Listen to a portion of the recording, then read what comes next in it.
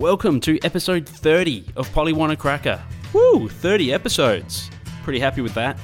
Today's guest is Green Senator for Western Australia, Rachel Siewert. She is also the Aboriginal and Torres Strait Islander issues spokesperson for the party, and also the spokesperson for Family, Ageing, Community and Disability Services, and also Mental Health. Rachel's the chair of the Community Affairs Reference Committee and also the Australian Greens Whip. We chatted just a few hours, or not even just a few hours, after Rachel had been in estimates all week. So there was a lot going on in Parliament this week. The lower house was sitting as well. Just prior to our chat, the lower house passed the plebiscite, so that is now headed to the Senate. And we get into that. We talk a little bit about that.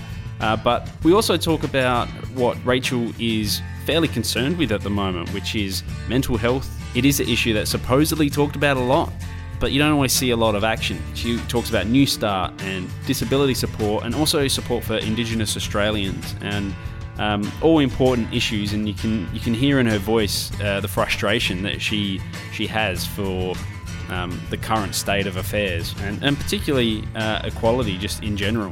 Don't forget, you can follow Polly Want a Cracker on Facebook, Twitter and Instagram. The handle for all three is @PollyPodcast. And again, if you have any feedback or you want me to fire some questions at some of these pollies, then please email me, pollypodcast@gmail.com. That's all the plugs out of the way. So let's get into episode 30 with Green Senator Rachel Siewert. No, I'm not a writer. Okay. Hello, Senator. How are you today? Hi, good, thanks. Thank you for calling in. I appreciate it. I know it's a pretty busy time in Parliament right now. It is. Are you in Western Australia, or are you still in Canberra? No, I'm in Canberra. We've got estimates all this week. This is the fourth day in, and I've got one more day tomorrow of estimates. Yeah, right. That's what I thought. I wasn't sure because I had seen around the place that there were some senators out and about doing some other things. Yeah, but if they've finished, they can. They obviously can leave, but right, my out. Estimates haven't finished. Yep. I see. Okay, no worries. Well, there has been a lot going on, and so just the lower house was still sitting, and just recap the last couple of weeks for me, because there's just been so much to take in. Oh, well, there's been so much going on, really, hasn't there? And, we're still trying to... Well, I must admit, I've been locked in estimates all day, so I didn't catch up with what's happening question time yet today. Right. I've been focused on asking questions about things like the cashless welfare card, NDIS, disability support payments, things like that. But if you look at some of the shenanigans around whether there was or wasn't a deal in terms of guns and government's industrial legislation. There's still the plebiscite issues, obviously boiling away. Banks are still ongoing. You name it, the government's under a lot of pressure and is not handling its agenda very well. Yeah, well, as you say, there is a lot going on. One of those things, as you mentioned, is the plebiscite. It was passed through the lower house today, and so it's going to the Senate, where it's expected to be blocked. And I know the Greens were looking to block the plebiscite, but Conservatives are claiming that may be a good thing, because then gives them time to rally the troops. So what are your thoughts on that? Well, the problem with one of the many problems with the plebiscite was it was basically open slather, funded by the government to run a hate campaign against the LGBTIQ community, which is totally unacceptable, and particularly when you hear of people's lived experience from Ireland and the effect it had on the LGBTI community and its members. I think we should learn a very, very salutary lesson from that. And it wasn't binding. I mean, everybody, I'm sure, by now has heard all the arguments, but it wasn't binding. And certainly, bar one person, everybody that I spoke to from the LGBTI community did not support the plebiscite, and I got hundreds of emails asking us not to support the plebiscite. And so I think it's pretty clear that the LGBTI community does not the majority does not support the plebiscite. I do acknowledge, as I said, I had one person, in fact a couple, that spoke to me about supporting the plebiscite, but everybody else opposed it. And I don't think that it was a situation that is conducive to a sensible debate the way the government was setting it up. And of course it was only set up in the first place by Abbott as a way of trying to put off the issue and get him out of an issue with his colleagues, because we know that there are a number of people in the Liberal Party who do support equal marriage. So where to next with the plebiscite? If it does get blocked in the Senate, then what happens? Where does this go to next, and how long till we get a realistic decision on it? Well, I mean, as many people have observed, it could be settled very, very quickly if the crossbench bill could go to a vote in the Parliament. Now, private members' bills have been supported to be debated in Parliament. There's a number of times where that has occurred, so it's not an unreasonable ask. So it could. The Prime Minister changed his mind and stood up to his right wing. But if the government isn't prepared to facilitate and support a crossbench bill coming on, of course, there's nothing to stop the crossbench bringing that on in private members' time for a vote, and then we'll see what happens after the next election. But that takes me back to the point of when I talked to people about whether they would rather wait or go to the plebiscite. People were very clear they want to wait and do it properly. Right, okay. Well, one of the other things that I'm not sure if you've had time to see today was the issue surrounding the President of the Human Rights Commission, Gillian Triggs, reportedly misleading Parliament. Have you seen any of those reports, or do you have any views on that? Can I just say that I have seen an email go around saying that there's an issue around that, but I must admit I have not seen the reports as yet. Okay, all right. So stay tuned. So I'm not sure. I'm not sure what that is about.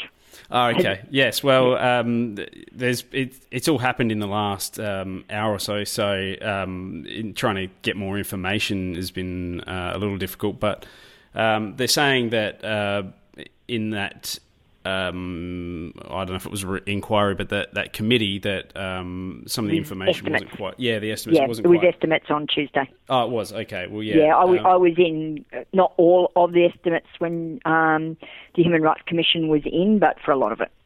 The coalition is demanding that Shorten pursue Gillian Triggs for misleading Parliament. So they're saying that in this report on The Australian,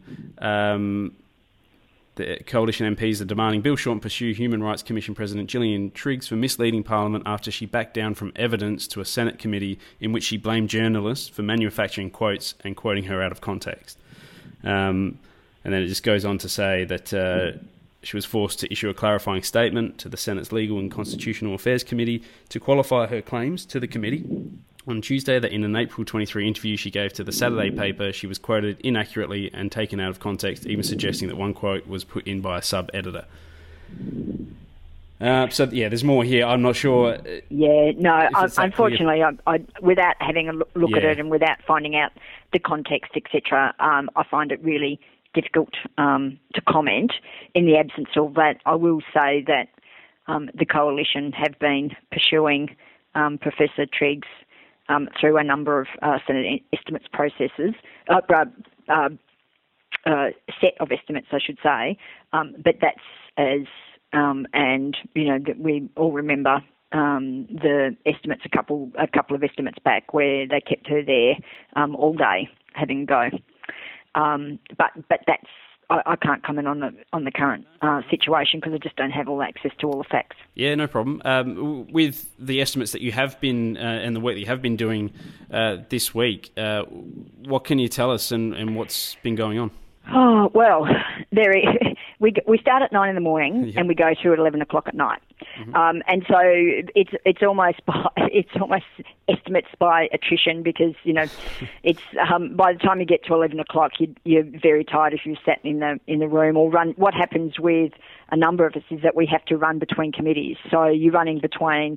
It's 3, if not the 4 committees that are running at one time. Can I get a space here and book your time there and run around?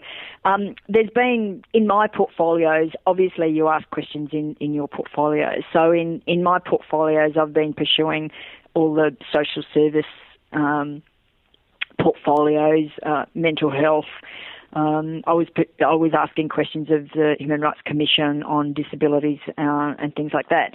There's a number of very, very useful points that we've learned, and one of the things that I'm deeply concerned about is mental health and how it's being treated by the government and the NDIS. So not actually, via the NDIS, I should say, because what's happening is, because a lot of the services and the programs are transitioning to the NDIS, of course not everybody's going to get a package through the NDIS, but the programs that people have all been accessing are going into the NDIS, both some of the Department of Social Service and the Department of Health services. And the government made an announcement a while ago, not long ago, that they'd invest.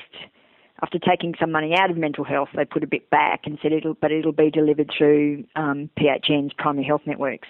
And they've said, that funding can't be used for psychosocial services. And so it looks to a number of people in the sector, and I must say myself, looking at the evidence to date, is that there's going to, as the NDIS is rolled out, because it was never meant to cover everybody, that's clear. That there'll be gaps in services, because not only are some of the programs that people are accessing being rolled into the NDIS, and while if you're already on it and you don't get a package to the NDIS, you can continue on it, new people don't get access to those services. And so it's clearly, by the looks of it, and also there's still issues more broadly about funding for NDIS services, that there's going to be gaps start to emerge as the NDIS is transitioned into full rollout. And that's deeply concerning. And the government's really only just last night when I was asking health, they were saying, we've got a committee, we're going to start looking at it. And if there are gaps emerge, quite frankly, you must be missing something if you don't look at what's going on and realise there are going to be significant problems, because the state and territories are also cutting back their funding because they've said, we've put funding into NDIS. So there are very significant issues here that, we asked some questions, only, I must admit, increased my concerns. Some of the other issues, for example, that we've been, that I've been pursuing, disability support pensions, a number of people being chucked off in the disability support pension onto New Start, trying to work out how many people are then given medical exemptions because of incapacity on New Start. In other words, they're kicked onto the lower payment, but because they have a disability, they can't meet all their so-called mutual obligations, and so they have to seek Department of Employment and the Department of Social Services use two different terms for the same thing, which is something that, they call it a temporary medical exemption, Department of Employment, and the Department of Health, the Department of Social Services calls it partial incapacity or incapacity, and then has other terms. Sorry, I should go back. They call it, Department of Employment calls it temporary medical suspension. And that's confusing, because when you talk about suspension in other terms, it's just people getting suspended off their payment. And then they, in Department of Social Services, they talk about the partial incapacity and capacity. So there's a confusion. If you're a person on a working age payment, which is New Start or Youth Allowance, you're talking to the Department of Employment and your jobs, or more importantly, your job service provider. They're using one set of terms, and the Department of Social Services and Centrelink are using different terms. So, it took me a little while to work it out, and I know the system. Anyway, the point there being is the department can't tell me yet whether now they can tell me there's been an increase in the number of people seeking on a medical suspension. It's gone up from 20% to 25%. I'm very suspicious that that's as a result of a number of people getting kicked off the disability support pension onto Newstart. So that is not helping them get work. So they obviously haven't got they haven't got the capacity to be able to meet their mutual obligations. They're on a lower payment, but they're not going to be able to find work. And it's a budget-saving exercise the government's doing, not as they claim, a program to help people with disability find employment. Yeah, that doesn't sound too good. And so, what's being done at the moment to turn that back around? Well, we're finding out this. Obviously, there's a lot of campaign. We've found out the information, and they've taken some questions on notice, and various organisations are trying to run campaigns to get some changes. We've also spent quite a long time today pursuing the government's so-called, in inverted commas, new revolutionary approach to delivery of income support on our social security safety net. There we had some quite substantial discussions about what they've taken from the New Zealand approach, what they're still continuing with, how they're rolling that new program out, which was very useful to find out the information. But I still have concerns that they're taking some parts of the New Zealand approach and not the parts that actually could be, that make it what I think is quite a useful system. In some areas, there are still some very strong concerns, I've got to say, particularly with the number of people sanctioned. But, for example, New Zealand, in their system, make all the responsible government agencies work together to meet key performance indicators. Like we all talk about needing joined-up services. How about we start with government agencies? Now, that's not being required here, for example. Okay, yeah, right. All right, and before you mentioned about mental health, now that's obviously one of your portfolios. And yes. You've been active on issues like suicide prevention. Do you feel that the National Suicide Prevention Strategy is actually working? Well, it would certainly. The fact that, unfortunately, suicides are at its highest level in 10 years would indicate that, no, it's not. Which is why the sector is so strongly calling for a suicide reduction target. And it's something, again, that the government is rejecting at the moment. It's the same, I must say, they're rejecting the community's strong call and gathering of so much evidence around justice targets as part of the closing gap targets as well. So I don't know what the government has against targets in this way that are set in place, things that people know they need to achieve, and it's why we've got targets as part of closing the gap. And this federal government comes up with all sorts of excuses why not to have them, which are, in my opinion, nonsense. When so clearly experts in the field are calling for these targets. Experts in the field have done the research. They know what they are talking about, and they are saying we need these targets. Yeah, right. I was reading through the national strategy, and I know there's the Living Is for Everyone framework, but I just didn't feel like there was anything in there that was actually geared towards any tangible support for people. Where do people go? Well, there are some very good services, and I don't want people to think for a minute that there aren't some good services, but they're obviously not meeting there's not enough of them. We need more. We need more funding. There's not enough services, particularly, for example, regional and remote. If you're talking, and now, of course, I'm sure a lot of your listeners know that the suicide rates in Aboriginal communities are far higher than in the broader community, and it needs special strategies. And one of the overriding requirements there is Aboriginal designed delivered, operated services that are culturally appropriate.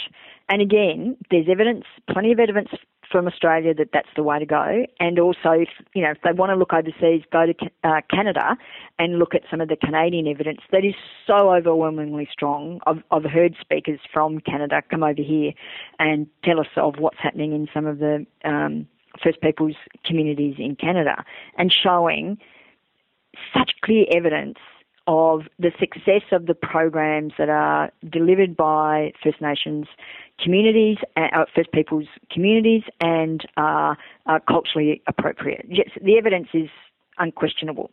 And yet still we have a government that still, they had a meeting in Broome last week.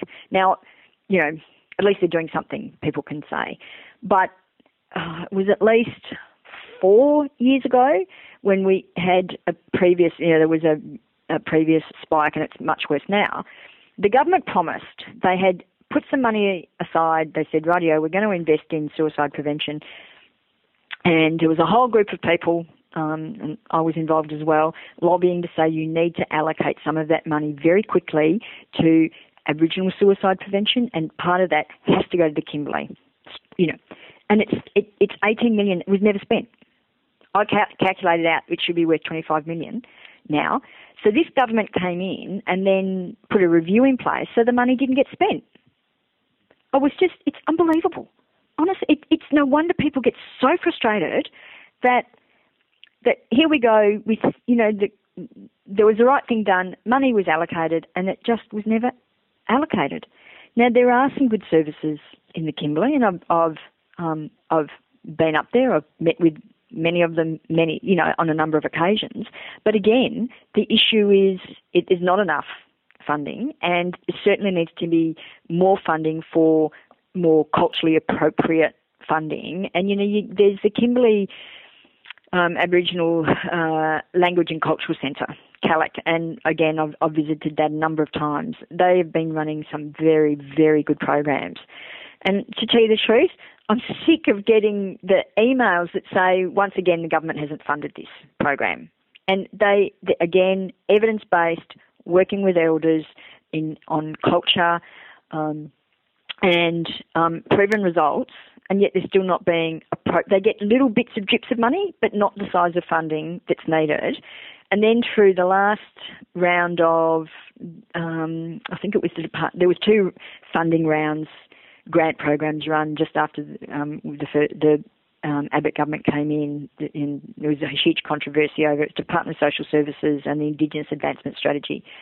And there was some funding for suicide prevention, and a organisation based in Sydney won the contract to deliver it in the Kimberley. So, and they applied for it, I'm sure, with the best will in the world. But how do you think you can be based in the East and deliver culturally appropriate services in the Kimberley? Yeah. It's interesting. I mean, I can hear the frustration and the exacerbation in your voice, but I can also hear the passion. Why are these issues so important to you?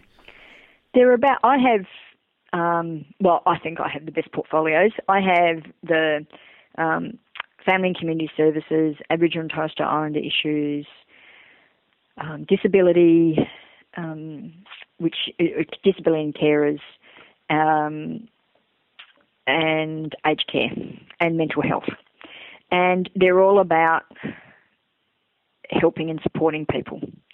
And if I believe there's a fair society, we should be supporting the most vulnerable members of our community and people that are doing it tough, and that I'm deeply concerned about the growing inequality in this country, which is getting worse. And there was a report released just the beginning of this week for Anti-Poverty Week, because it's Anti-Poverty Week and Carers Week this week. Oh, and Occupational Therapist Week as well. But it's Anti-Poverty this week. And, seeing the latest reports come out from ACOS showing that poverty's got worse, there's no, but also highlighting the fact there's no national poverty plan, that the cost of living report for WA came out on Monday as well that showed that WA was had the worst rate of inequality. Again, and what that does is it hurts the most vulnerable members of our community. Seeing the government want to deliver tax cuts to relatively well-off people and wealthy people, when they keep denying the fact that Newstart needs to be increased. You know, the government said, the Minister for Social Services said, people lobbying for a Newstart increase lack imagination. I mean, it's such an insult. Look at how far people on Newstart, their payments are, how far they are below the poverty line and how far they are below the minimum wage. And then he has the audacity to say, some of them get 2 or 3 payments. Yeah, well, some people do get, for example, rent assistance. Well, rent assistance is falling further behind, but you certainly can't afford to pay your rent on what is Newstart now, about $38 a day. You certainly can't afford to pay your rent. So it's all propaganda designed to make it sound as if people that are on working age payment, income support, Newstart, are bludgers, or they're not really doing it that tough, which is absolute nonsense. I make sure I go out and talk to as many people as I can very frequently in my portfolio areas. I also, through my Facebook page, often do call-outs for people to share their experiences living on Newstart, their experiences with job service providers or job active as it's called now, disability support payments and things like that. And I get hundreds and hundreds of accounts from people about how they struggle with the system, how job service providers give them a hard time, how Centrelink gives them a hard time, and how hard it is to try and survive. And if you're a single parent on Newstart, trying to bring up your kids on Newstart is extremely difficult. Yeah, there's definitely, like, beneath the surface, a compassion for people. Is that why you got into politics to begin with? Actually, it's probably a little bit of a combination of both. So my previous work, I ran the Conservation Council in WA for 16 years, and so I come from a environmental background, but also, of course, was, you're doing that. You're also working on, in my opinion, the environment isn't necessarily separate, and particularly it's part of, the way people make decisions social decision making is very important for how you manage the environment. So I did actually do quite a bit of looking at social decision making theory and things like that in terms of environment, but also was, as a uni student, involved in the anti-nuclear movement. And so I come from that bit of a background as well. But I've always had an interest in issues around, for example, for people and refugees, for example. I was involved before I became a senator in the Refugee Action Group in WA and various other groups. So I've had, but my first involvement, my first job was agriculture. I'm an agricultural scientist. How'd you get into agricultural science? That's it. So my family are from way back from my grandmother's family, farmers in England, and not that I grew up on a farm or anything, but I've always had a deep love of agriculture as well. Yeah. So. Right. Okay. So do you find yourself, to get away as well, just getting out amongst, I don't know, the countryside and just getting away from everything? Oh, in terms of, what I do when I'm not in this place. So I love the marine environment. So I paddleboard, bushwalk, spend time. The rare opportunities we get, I spend time, in the bush, but particularly sitting on beaches. I would say my partner's a surfer. So the rare times that we can get away for him to go for a surf, I spend quite a bit of time taking photos on the beach and rambling up beaches and things like that as well. And when it's calm, I paddleboard. Yeah, right. And look, sorry, we just went off on a little bit of a tangent there, but in your first speech, and I mean, you've said as well that little concerned for where Australia is, and in your first speech back in 2005, you said you were concerned for the direction that Australia was heading back then. So we're over 10 years later. Has anything changed? I'm usually the half glass is full type person. But I've got to say, in terms of some of the measures that I'm, looking at, we've seen no increase in, key payments like New Start. We have, I've got to be fair, seen an increase in the age pension, which we lobbied for very heavily. You've seen issues like, NT intervention happen. We've seen some quite devastating mining decisions happening. We've seen, for a little while there, we had, the best carbon laws and climate laws in the world, and we lost them, but that's not to mean that we can't get them back. For a nanosecond, we had the world's best marine system of marine reserves, or bioregional marine reserves, and Abbott, virtually scrapped them by scrapping the management plans. Hopefully we're going to get those back. So there has been, sometimes it's 2 steps forward, 1 step back. Inequality has worsened. I cringe to see the way Conservatives show contempt for the most vulnerable members of our community and think that the best way to address issues and to see progress is to demonise and punish people, when, again, the evidence shows taking a positive approach is the best approach, and the evidence-based approach.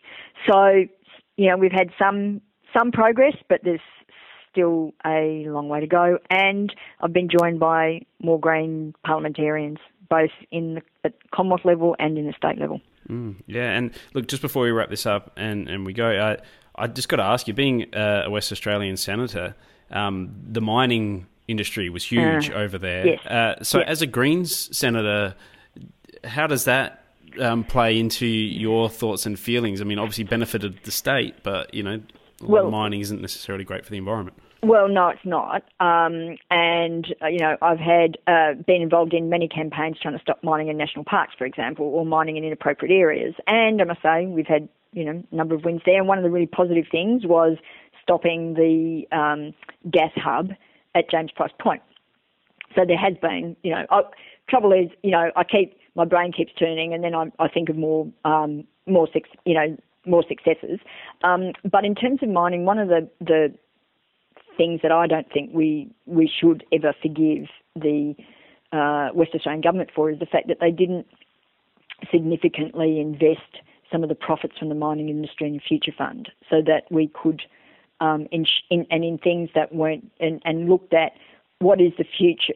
When mining stops, when the boom comes off, what are we going to do for our economic base? And now the minister's running around, the premier's running around going, we're going to invest in tourism, I don't think they were very clever about the way they managed the boom and what happened, and it's why we've got inequality, the high rate of inequality in WA we've got, is that not everyone shared in the boom, and there's been a number of reports that have showed that.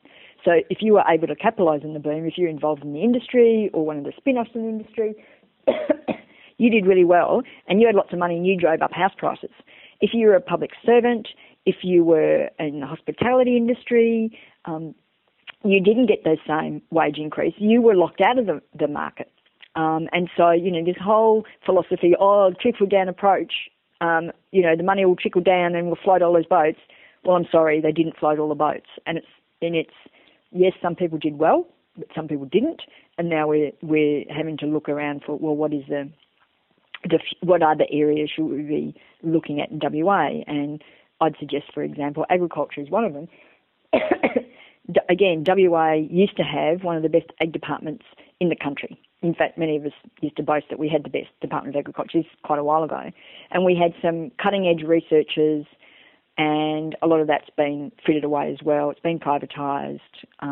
We haven't got that same capacity as part of our own department. I personally think that's a very significant mistake.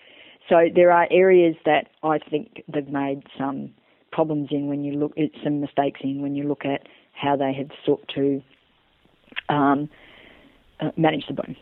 Yeah. Okay. Well, I want to thank you for your time. I'm sure you've had a busy day and you've got more busy days ahead. Yeah. So I appreciate your time today, Senator, and Best of luck for the the next lot of sorry, what was it? Estimates. Estimates. Yes. Yeah. So, Thank you. no problem. Thank you for doing this. My pleasure.